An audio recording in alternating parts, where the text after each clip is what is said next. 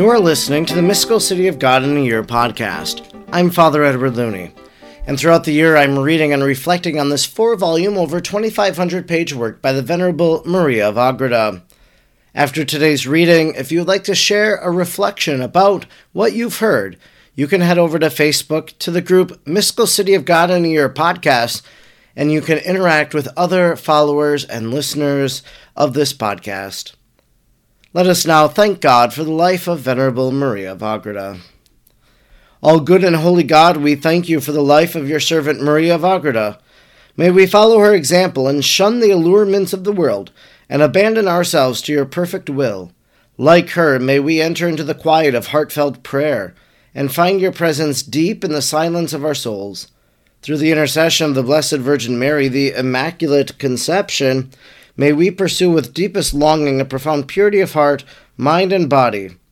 By the prayerful help of Venerable Maria of Agreda, may we become holy and radiate the light and life of Christ to all we meet. Amen. Today is day number 98, and we are reading from Volume 2, Chapter 4, paragraphs 38 to 46. Chapter 4. The Most High continues his favors to Most Holy Mary on the 4th day. 38. Still the favors and most exalted mysteries of the Most High toward our Queen and Lady in preparing her for approaching dignity of motherhood continued. The 4th day of this preparation had arrived, and at the same hour she was again raised to the abstractive vision of the divinity.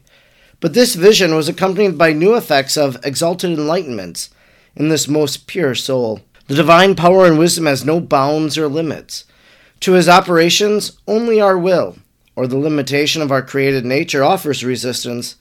But in the will of Most Holy Mary, the divine power found no hindrance, for all her works were executed with plenitude of holiness, and entirely according to the pleasure of the Lord drawing him on, as he himself said, and wounding his heart with love.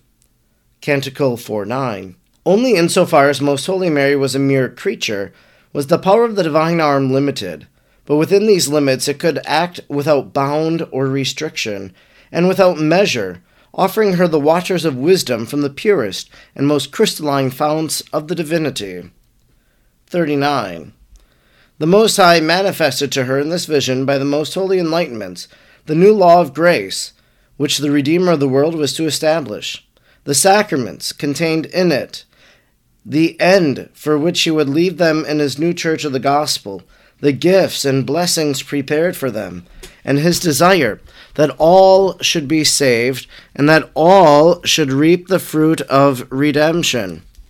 And so great was the wisdom which the Most Holy Mary drew from these visions, wherein she was taught by the highest teacher and the corrector of the wise, Wisdom 7:15, that if by any means man or angel could describe it, more books would have to be written of the science of Our Lady than all those which have been composed in this world concerning all the arts and sciences and all the inventions of man. And no wonder her science was greater than that of all other men, for into the heart and mind of our princess was emptied and exhausted the ocean of the divinity, which the sins and the evil disposition of the creatures had confined, represented, repressed, and circumscribed. It was concealed within its own source until the proper time, which was no other than the hour in which she was chosen as mother of the only begotten of the Father. 40. Joined with the sweetness of this divine science, our Queen felt a loving yet piercing sorrow, which this very science continued to renew. She perceived in the Most High the ineffable treasures of grace and blessings which he had prepared for mortals, and she saw the way to the divinity, as it were inclined toward the desire of seeing all men enjoy them eternally. At the same time she saw and considered the wicked disposition of the world, and how blindly mortals impeded the flow of these treasures and deprived themselves of participation of the divinity. From this resulted a new kind of martyrdom full of grief for the perdition of men and of the desire of remedying such lamentable loss. This caused her to offer up the most exalted prayers, petitions, sacrifices, humiliations, and heroic acts of love of God and of men, in order that no one, if possible, should henceforth damn himself, and that all should recognize their Creator and Redeemer, confess him, adore him, and love him. All this took place in this very vision, but as these petitions were of the same kind as those already described, I do not expatiate on them here. 41. In conjunction therewith, the Lord showed her all the works of creation performed on the fourth day. Genesis 1:14-17. The heavenly Princess Mary learned how and when the luminaries of heaven were formed in the firmament of dividing day and night, and for indicating the seasons, the days, and the years, how for this purpose was created the great light of heaven, the sun, presiding as the Lord of the day, and joined with it the moon, the lesser light, which reigns over the darkness of the night. In like manner were formed the stars of the eighth heaven, in order that they might gladden the night with their brilliance, and preside with their various influences over both the day and the night.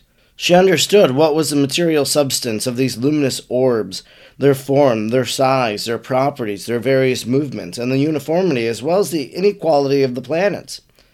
She knew the number of the stars and all their influences exerted upon the earth, both in regard to the living and the lifeless creatures, the effects and the changes which they cause in them by these influences.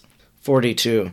This is not in conflict with what the prophet says, Psalm 146:4, that God knows the number of the stars and has called them by their names. For David does not thereby deny to his majesty the liberty of conceding to a creature that as a privilege which he possesses by nature, it is plain that since this knowledge is communicable, and since it would contribute to Mary's excellence, it should not be denied to her. Has he not conferred upon her greater favors, and has he not made her the queen of the stars and all other creatures? And this knowledge was, as it were, only a sequel of her dominion and sovereignty over the powers, influences, and movements of all the celestial orbs, since they are commanded to obey her as their queen and lady.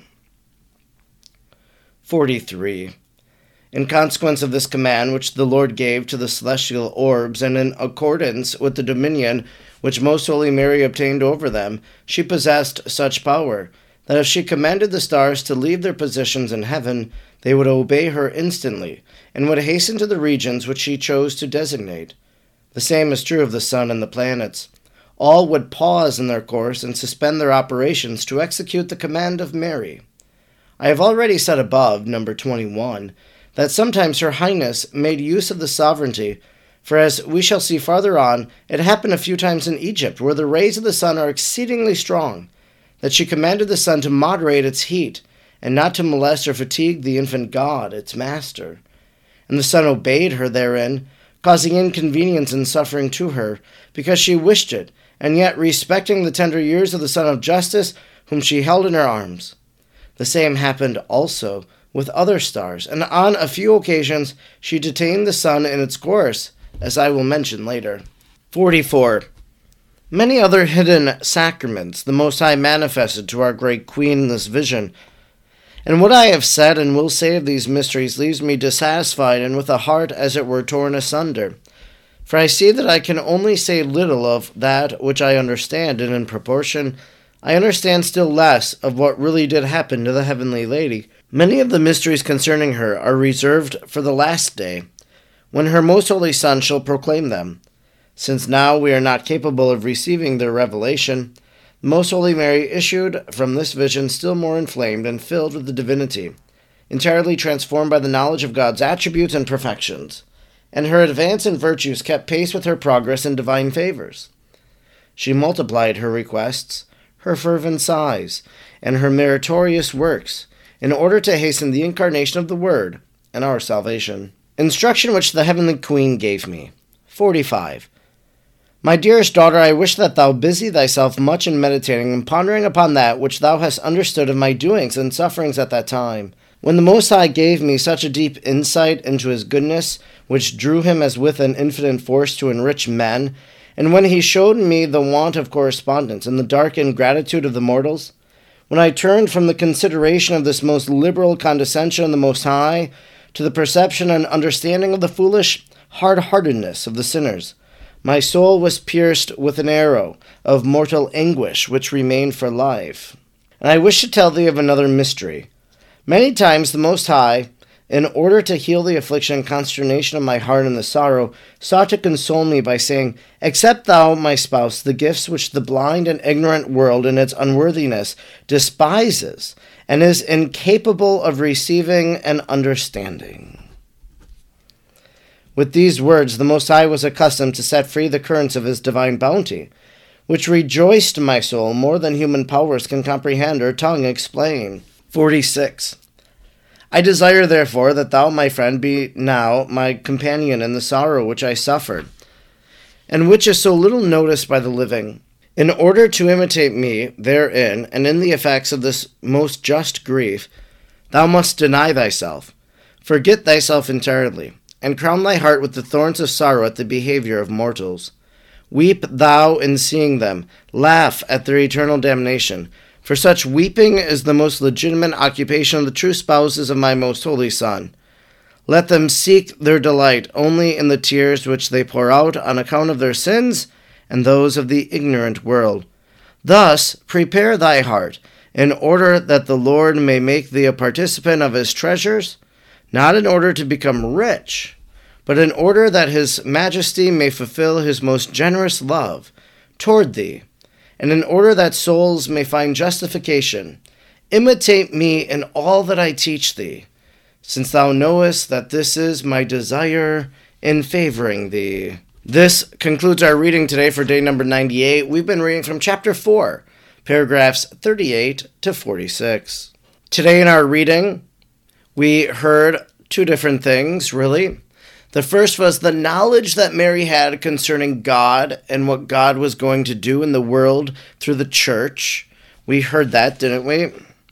The Most High manifested to her in this vision by most special enlightenments the new law of grace, which the Redeemer of the world was to establish, the sacraments contained in it, the end for which he would leave them in his new church of the gospel, the gifts and blessings prepared for men, and the desire that all should be saved and that all should reap the fruit of the redemption. Now, the other thing that we heard that Mary came to understand through today's readings was that she knew about the fourth day of creation. So we're on this fourth day of preparation for the Annunciation, correspondingly going through each day of creation and Mary's knowledge and what she was granted by God about it. Now, there's something very interesting here that in paragraph 40, and then actually in our instruction given by the Blessed Mother, that Mary continues to reflect upon. In paragraph 40, she perceived in the Most High the ineffable treasures of grace and blessings, which he had prepared for mortals, and she saw the weight of the divinity as it were inclined toward the desire, seeing all men enjoy them eternally.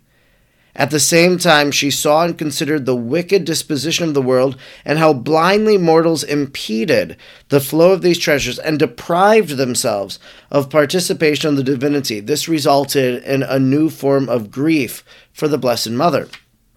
Then we go to the instruction, and Mary says, When I turn from the consideration of this most liberal condescension of the Most High to the perception and understanding of the foolish hard-heartedness of the sinners, my soul was pierced with an arrow of mortal anguish which remained for life. And I wish to tell thee of another mystery. Many times the Most High, in order to heal the affliction and consternation of my heart and the sorrow, sought to console me by saying, Accept thou, my spouse, the gifts which the blind and ignorant world in its unworthiness despises and is incapable of receiving and understanding.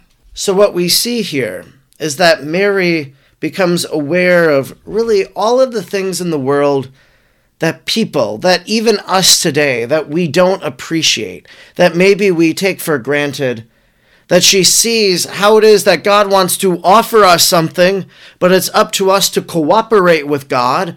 And so sometimes we are not cooperating with God, and so we're failing to receive this divine grace and life that God wants to give us. And this causes Mary great anguish because she wants us to have that closeness, that fullness of a relationship with Almighty God. And so she sees all of this. And it's interesting that what God says to Mary, that in this instruction, accept thou, my spouse, the gifts which the blind and ignorant world in its unworthiness despises and is incapable of receiving and understanding. So Mary is given these gifts. Mary is given these graces. And In a sense, it reminds me of the apparition of Our Lady to Catherine Labouré. That in this apparition, Mary tells St. Catherine Labouré that the rays coming forth from her hands on that image of the miraculous medal, that the one are all of the asked for graces, and the other are the unasked for graces. And so Mary is aware of these different graces that we don't ask for, maybe that we aren't prepared or ready to receive. Let us become more and more aware of God at work in our life. Let us receive everything that God wants to give to us.